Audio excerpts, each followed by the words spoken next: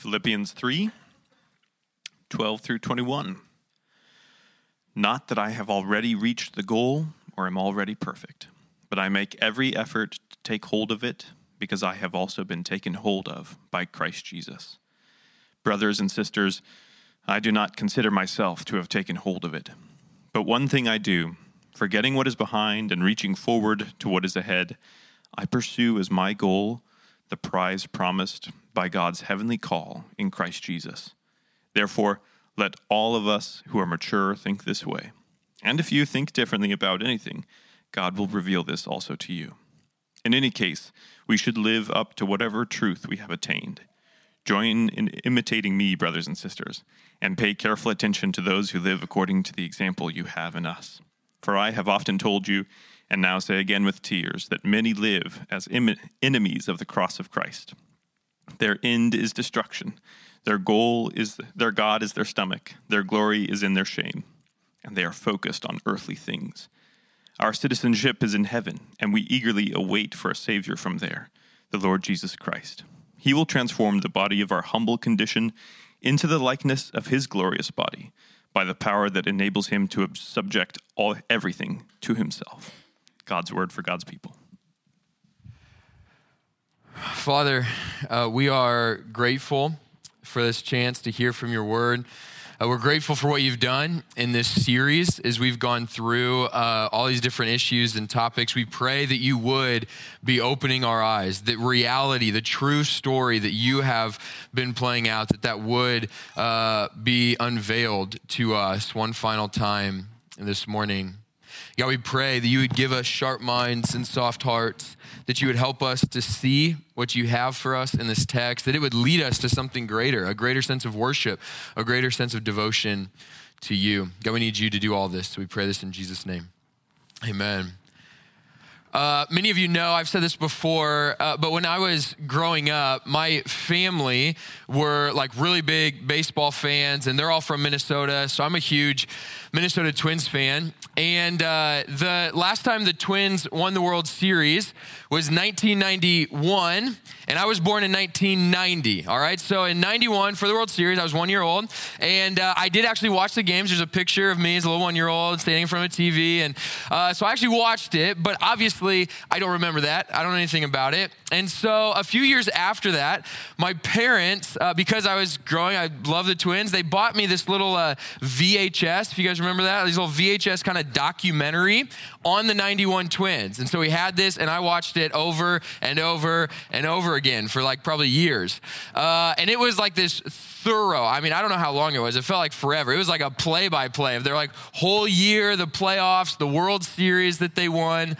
But what I realized later is that there was this massive difference between me watching the highlights and the replays of these games in 1996 versus the people that actually watched it live in 1991.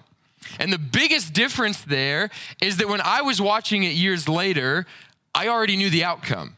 Right? Like it totally changes how you watch something if you already know the ending. If you know how it's going to end, it completely transforms how you watch it. So I'm watching these highlights and I'm seeing them go through this slump during the season, and I'm not that worried, right? Or like I see some of their hitters not hitting well, and I know, well, they're going to be the heroes at the end of this year. When they go down 3-2 in the World Series, I know that they're going to win the last 2 games. Or Game 7, it goes into the 10th inning, 0-0. I know that they're about to win, right? So what that does is it completely takes away most of the anxiety, most of the stress, most of the worry watching these games, because I know how it's going to end. But again, compare that with those who are watching it live, right? Or if you have a favorite team, if you have a Game 7 or a national championship and you're watching it live, I mean, that's like anxiety inducing. There's like nervous tics that come out, and you're pacing and yelling and your heart's beating fast because you don't actually know how it's going to end. The whole experience is vastly different. Knowing the outcome completely can change the experience of the game itself. And as we're wrapping up our series today, I want to kind of pinpoint what I think is a similar truth in our life. Because, you know, for many of us, as we've talked about this over the last few weeks, so many of us struggle with just kind of constantly looking down at the current circumstances in our life, the thing after thing after thing. And what that can oftentimes do is build this pressure, this stress, this anxiety. You know, we go through our life and we wonder, like we've talked about, we wonder, man, is the church actually going to make it? Like, is it going to stay pure? Is it going to stay holy? We look at our country and we wonder, how is this ever going to get fixed? We think about ourselves and our physical body, and we wonder, am I going to stay healthy for years? How is this situation going to turn out with my family? How will I ever have enough money or the money that I think I need? What's going to happen with my career? Will I ever get that relationship? Will this thing, whatever that might be for you, ever be mine? You know, we can ask these questions and look at these situations, and we can tend to walk through life kind of crippled by fear and anxiety. And what we've often said in this series is that can lead to a couple things. One, I think that oftentimes leads to distraction for us. Like we're trying to kind of walk with Jesus and live a Christian life, but we get so distracted with all the things that are going on in our life, all the things of the world. And second, what that can do is cause great amounts of discouragement. Right? Like as you see hardship after hardship, challenge after challenge, what can grow in many of us is this discouraging question of, is it ever going to get better? Like, is this ever actually going to be resolved? Is there ever like happiness or bliss on the horizon? But in the kindness of God, he's going to give us one final answer. You know, each week we're trying to give another answer that God's given us within his story. And I think this week, what we need to see to help us in this life is that in God's kindness, he actually tells us the end of the story. Like we actually can know the outcome of where this all goes. And like knowing the outcome of a game can radically transform how you watch that game, knowing the end of all things, I believe actually has the power to transform how we live throughout our life. I think it can help prevent a little bit of distraction, a little bit of discouragement, a little bit of stress. And I think today the offer is for some focus, for some perspective, for some purpose and hope in life.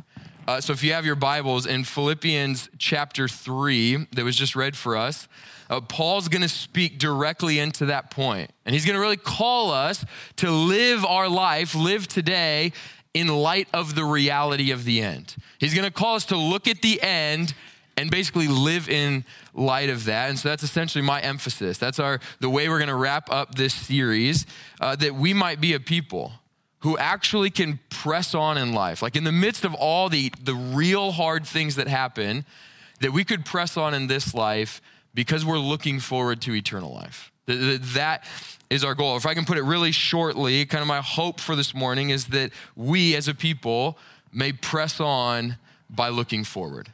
I think that's what Paul is going to teach us. So if you got your Bible again, Philippians chapter 3, there's kind of two paragraphs you might see in your Bible.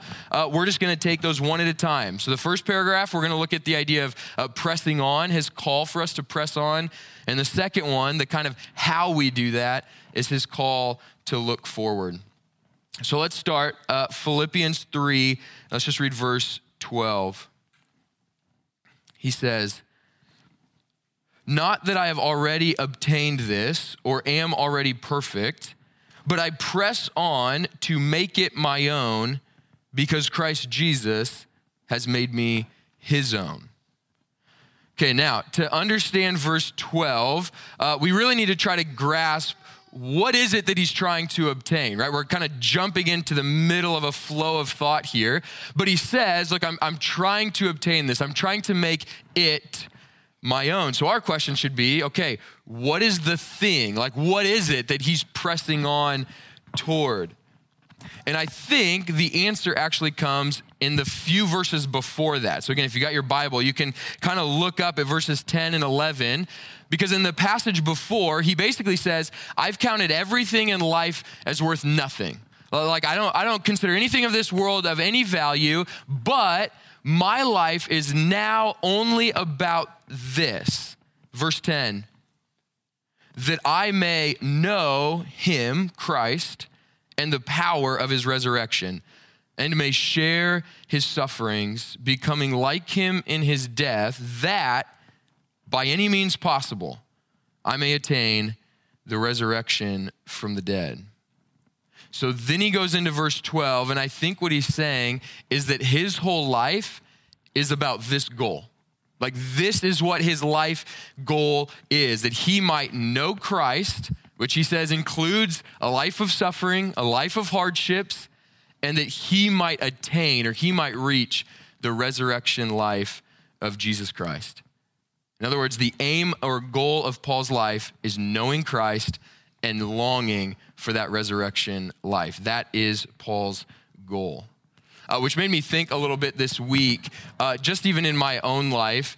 There's a number of times that, I probably you too at different points, you kind of set these goals for your life, or you kind of have things that are out there that kind of drive you. I remember a few years ago, I read the book Deep Work.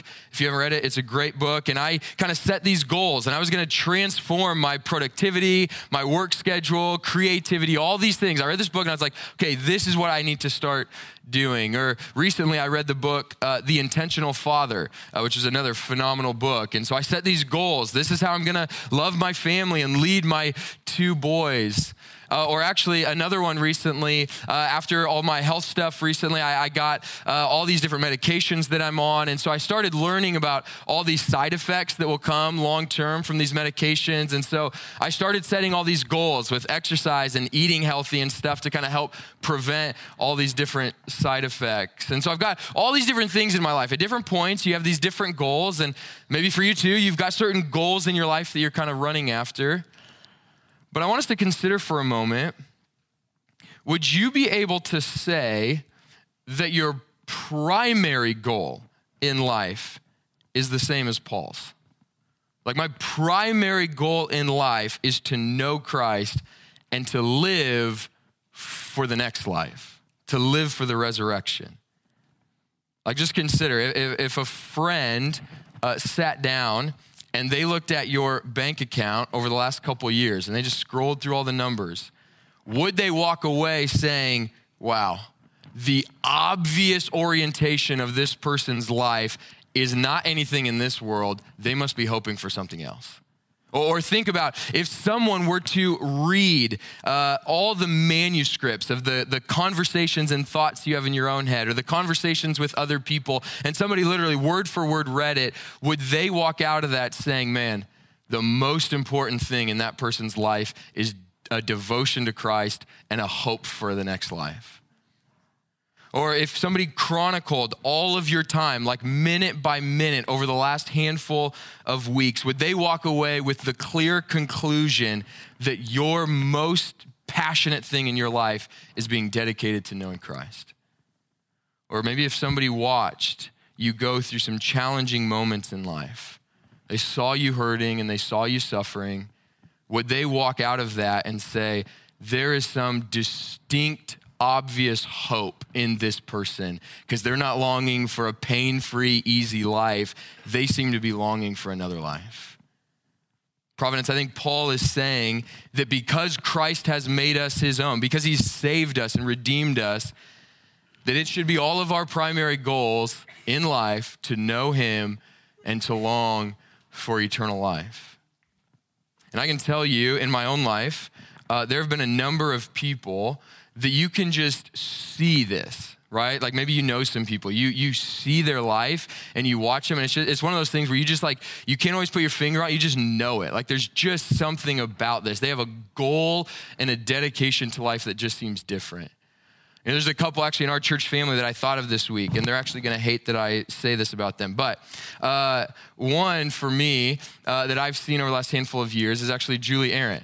Man, if you know Julie, her life, she just exudes this like love for Christ and an appreciation for God's goodness in her life.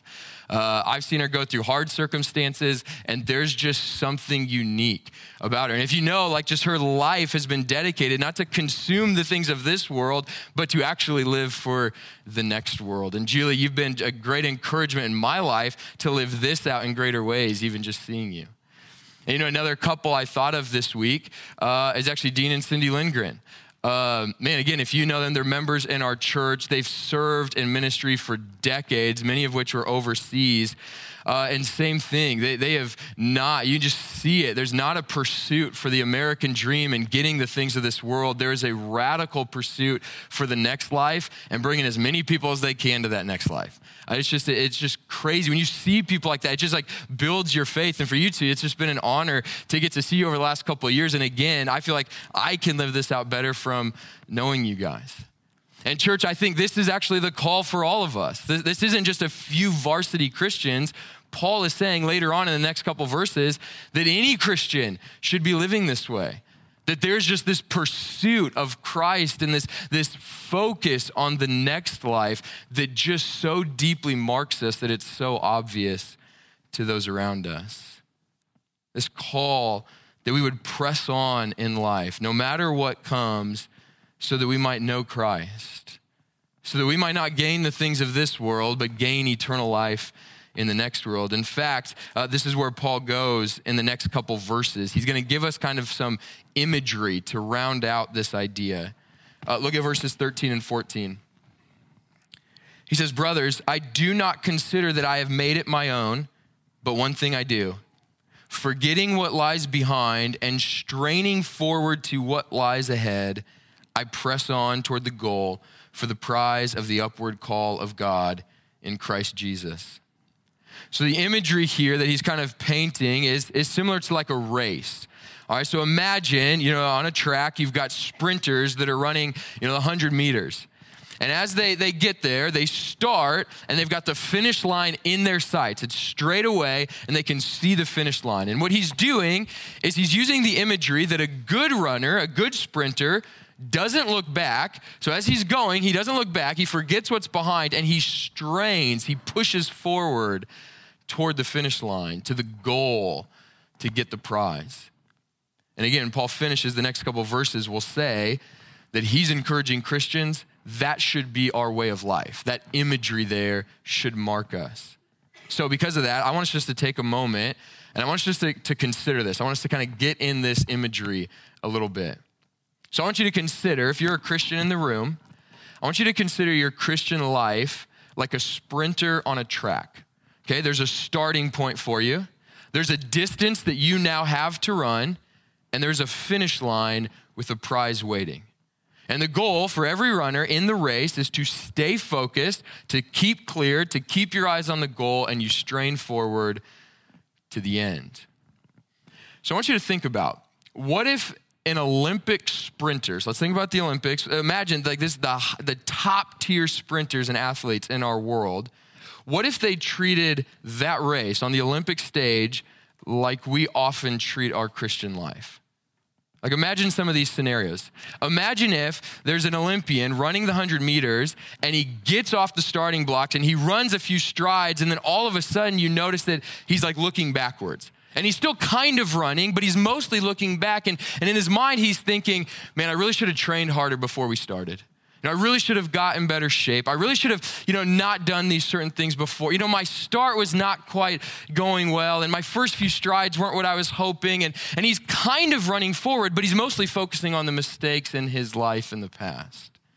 Imagine as the Olympian, she's running and she gets a few strides, and all of a sudden across the complex, she notices the high jump. She thinks, man, I really always wanted to be a high jumper. She's kind of running, but she's like, do I even really want to be a sprinter? Like, should I really be in this race? Or, man, look at these athletes around me. They seem to be running the race so much better. And she spends the whole race kind of running, but mostly thinking about unlived dreams and comparing herself to other sprinters on the track. Imagine that he begins running and he's taking a few strides, but all of a sudden he sees the shiny lights, the cameras, the people smiling, and he's thinking, man, I know that I got to run my race, but I'm really enjoying some of this. I'm enjoying people approving of me. People think I'm like, he's kind of running, but he's mostly just staring because he's just longing for these people to actually approve of him. Imagine if the leader of the race, she's running, and about 50 meters in, halfway there, she starts slowing down because she says, you know what? This is a little bit longer than I thought. I'm getting a little bit tired. I didn't really think it was going to be this challenging to keep going. I wasn't really prepared for the whole 100 meters. My back's getting a little bit tight, and she's kind of running, but it's not really as comfortable as she thought the race was going to be, and so she tends to slow down. Friends, I think often this is how we live our Christian life. We get focused on the mistakes in our past. We dream about what could have been or what other people are doing. We get enamored with the shiny things of the world or approval of others. We get frustrated when this Christian life isn't exactly how we thought it would go. Richard Mellick, who's a commentator, he says about this word that Paul talks about, the idea of straining, and he says it this way. He said that word, it is particularly graphic, bringing to mind straining muscles, clear focus, complete dedication of the runner in his race to the prize. Both mental and physical discipline were necessary. I wonder if any part of our Christian life sounds like that. Like when you think of your Christian life, does it sound like straining, discipline, devotion to knowing Christ and to living for the life to come? And we can ask ourselves, is my life, does it tend to be more caught up with the things of this world or more caught up with the world to come? Am I more focusing on the seen reality, what we've been talking about, or the ultimate reality, the things of God? Jesus says, hey, lose the world so that you can save your soul. And too often, I think in our Christianity, we say, hey, we can gain the world because our soul's probably okay. This is not the way of Jesus. And Paul's urging us here. He's saying, Christian, press on. It is going to get hard. There are going to be distractions. There are going to be challenges. You might get discouraged, and his call is press on. Keep running the race. And the question I think we could ask is, okay, how do we do it? Right? Like, how do we actually stay in our lane, stay focused, and keep moving forward? How do we not get distracted by our mistakes in our past, the shiny lights around us, the unlived dreams? Paul's going to say, we press on by looking forward. The way we don't get distracted or discouraged in this life is by seeing the finish line. So skip down to this next section as we see him talk about the call to look forward as Christians. Go to verse 18. We'll read 18 to 21. For many of whom I have often told you and now tell you, even with tears, walk as enemies of the cross of Christ. Their end is destruction, their God is their belly, and they glory in their shame, with minds set on earthly things. But our citizenship is in heaven, and from it we await a Savior, the Lord Jesus Christ, who will transform our lowly body to be like his glorious body, by the power that enables him even to subject all things to himself. To continue the race metaphor, Paul is essentially saying here, runner, look at the finish line. Keep your eyes on the goal. To speak to our church family, he's saying, Christian, look at how this all ends. Like, consider the end as you're going through your Christian life. If you want motivation to forget what lies behind and to keep going forward, he's saying, look forward. Get your eyes on the end. And maybe you noticed here in these verses, Paul is contrasting the end for those who live for the world and in their sin against those who live in Christ and for him. And so let's just look at, he's going to say, hey, let's just consider the end of both. Look at verse 19. This is the description of people who are walking in rebellion from Christ, those who live for the world. Look at verse 19. He says, their end is destruction. Their God is their belly. They glory in their shame with their minds set on earthly things. Now, as I was studying it this week, I tend to think there's a bit of a backward progression here, if that makes sense. So we can keep the verse up and just notice how at the very end, he says the issue here, again, as we kept saying all series, that our minds are focused on earthly things, the seen reality, the tangible things of the world. And when we do that, it can cause this kind of chain reaction of despair and discouragement and trouble. Because the world, it offers these shiny illusions of happiness, these things that it promises will satisfy, and they're so tempting that they can just get in our minds and we constantly focus on them. We fixate on success in our career, a relationship to satisfy us, more money to make us content, more approval for validation, more control so we can feel free and have security, and all these things. We fixate on these things of the world because we think in them we will be happy. Well, if you go up again, he says, when we start prioritizing these things, we begin praising or glorying in our shame, which means we're taking joy and pride in the things that are wrong according to God.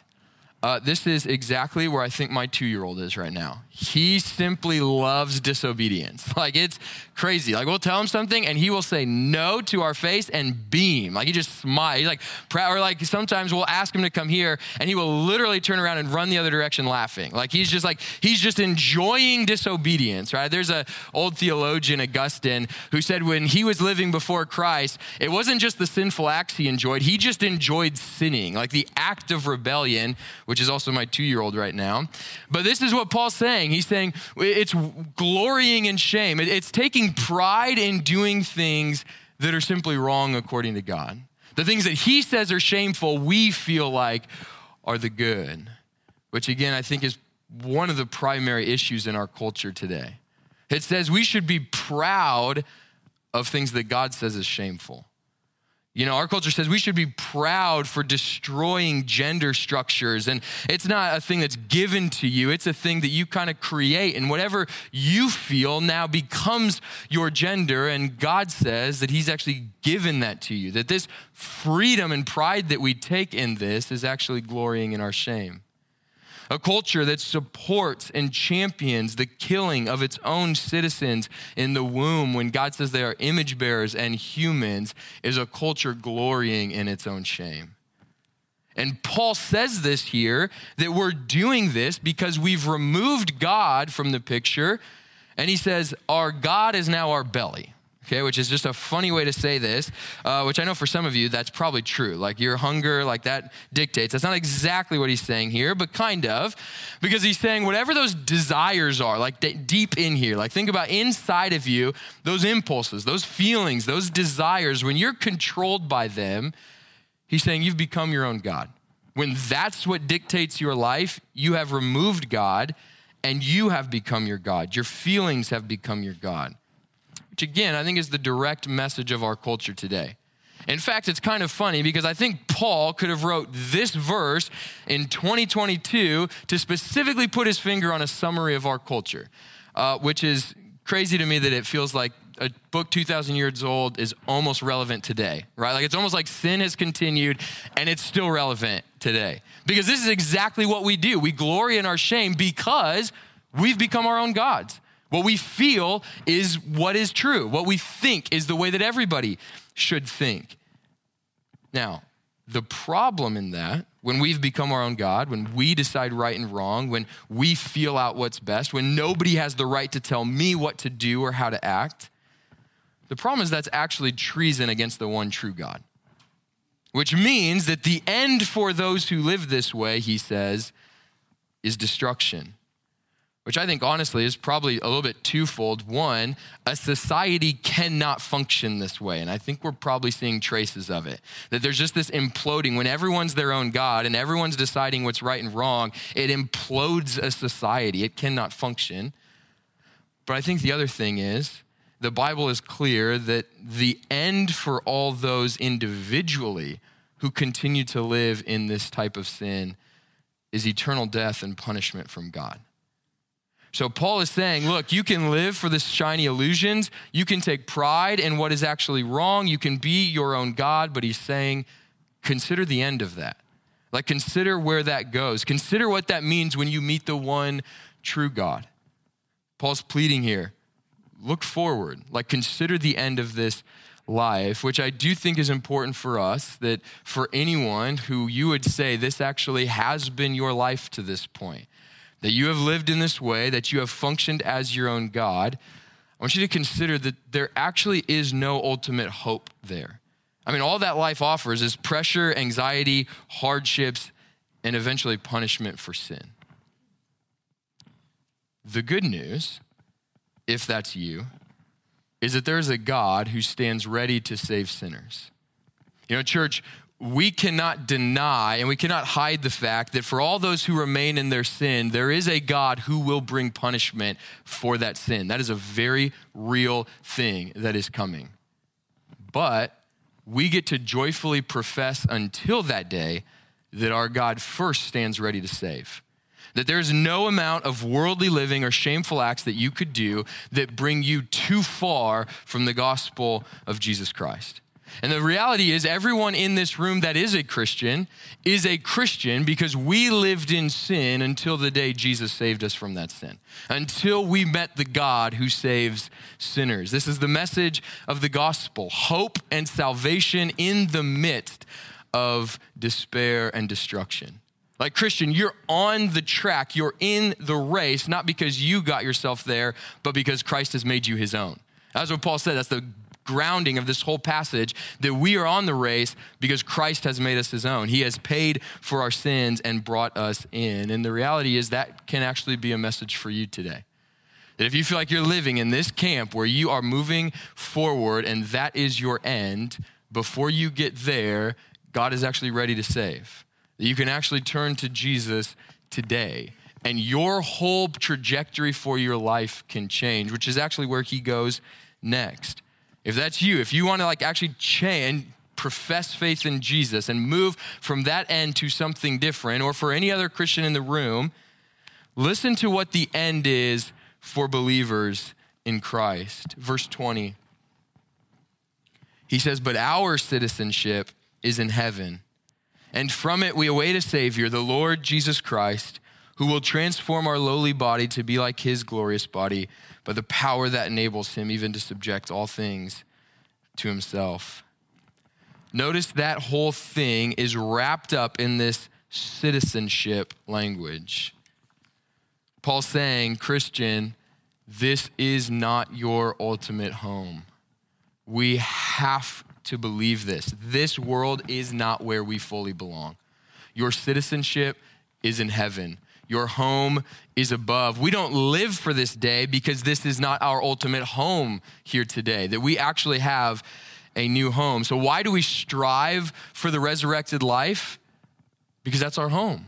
We strive for it because that's where we actually belong. And in fact, I want you to listen to a portrait of your home. You know, imagine if you were an American citizen who lived overseas for years and years and years, and you kind of have these images that maybe fade of home. Let me just put the picture of home in front of you. This is from Revelation 21. It writes, "Then I saw a new heaven and a new earth. For the first heaven and the first earth had passed away, and the sea was no more. And I saw the holy city, New Jerusalem, coming down out of heaven from God, prepared as a bride adorned for her husband. And I heard a loud voice from the throne saying, 'Behold, the dwelling place of God is with man. He will dwell with them, and they will be his people, and God himself will be their God. He will wipe away every tear from their eyes. Death shall be no more. Neither shall there be mourning, nor crying, nor pain anymore, for the former things have passed away.'" Paul says, Christian, that's your home. Like, that is where you belong. We long for that day. We long for the resurrection life, for new bodies and a new home, being fully united to God, because that is our home. And frankly, who in their right minds wants to live for a world like this when that is on the table? I mean, just honestly, if that is a reality that is so much greater than all of the pain and the tears and the illnesses and the division and inflation and conflicts and wars and everything that marks this world, he's saying he will do away with all of that, and that can actually be our home. You know, there was a time this last year when I was going through my health issues, and I remember early on last year, we didn't really know how things were going to turn out. There were some conflicts going on in my own family, in our church, the culture, like everything. I just felt the weight of it. And I remember one day I was driving, and I feel like I still had somewhat of rose-colored glasses on, just about our world in general, and still a little bit of I still want the world, and I want to kind of experience the world. And I don't know what happened, but I remember in a moment, it was as if those glasses just shattered. Like I just felt the weight of the brokenness in my own life, my own body, the people around me. I just felt the brokenness. And like I've never felt before, there was this deep homesickness that came over me. I thought of passages like Revelation 21, and I thought that is where I want to be. Like I long for the day where I get to be with Christ and be in this resurrection life. And here's the thing that we have to be clear on. None of that longing for heaven makes us complacent on earth. It makes us calm on earth. It makes us hope-filled on earth. It makes us joyful on earth. It makes us sacrificial on earth because I'm not looking for a Revelation 21 world here. So I'm not trying to consume the world to fill those desires. I'm here to serve and to give and to love and to live because I've got that coming. Like I'm not looking for that world to be here. I can acknowledge what this world is. I can live as salt and light while I'm longing for the world to come. I don't think longing for heaven makes us complacent on earth. It actually can make us a stabilizing force as Christians in this world. And honestly, if we're not longing for this world to be that, and we've got eternity in our sight, I think that totally transforms how we live today. Like when the end is in sight, I can run a few more years. Like when eternity is in sight, I can give a few more dollars. Like when eternity is in sight, like I can sacrifice a little bit more. It's like in the scope of history, even if you got 60 years left here, you're almost there. Like you're literally almost there for eternity of bliss and joy. And if we're almost home, we don't need anything of this world. We don't need to consume the things of this world. I'm almost home. Like I got a few more years left and then I'm there. I'm almost home. And in fact, there's this wonderful hymn called Almost Home. So I want to end with this. I want to encourage you. We'll have the lyrics on the screen, but I want to encourage you. You can read them. Or if you just feel like the Spirit needs to kind of prompt that in you, a little bit of a desire of feeling like, man, that is my home. I'm almost there, that you can stir up maybe this desire to live, to love, to sacrifice in this world for the next. You can close your eyes. You can just hear these lyrics or you can read them.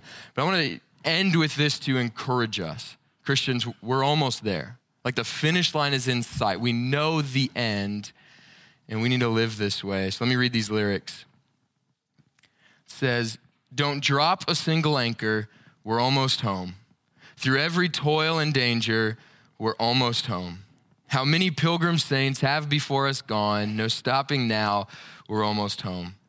That promised land is calling, we're almost home. And not a tear shall fall then, we're almost home. Make ready now your souls for that kingdom come. No turning back, we're almost home. This life is just a vapor, we're almost home. That sun is setting yonder, we're almost home.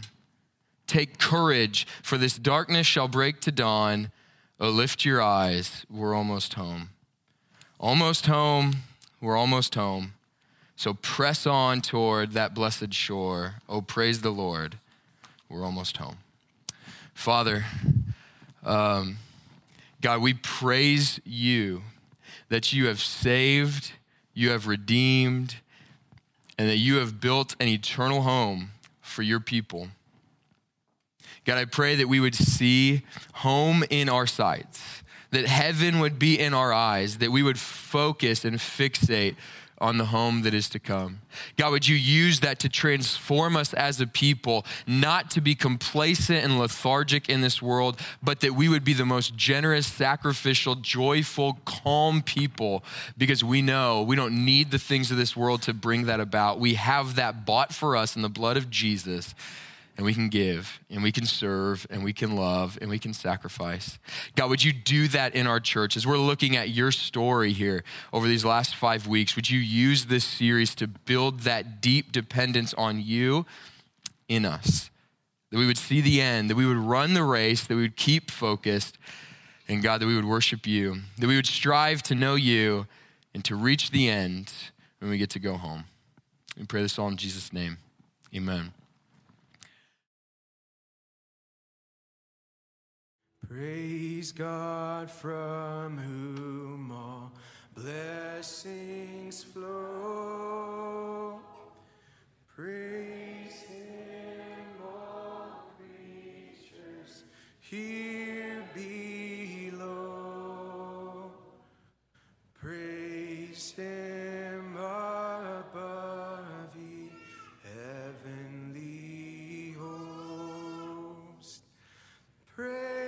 is far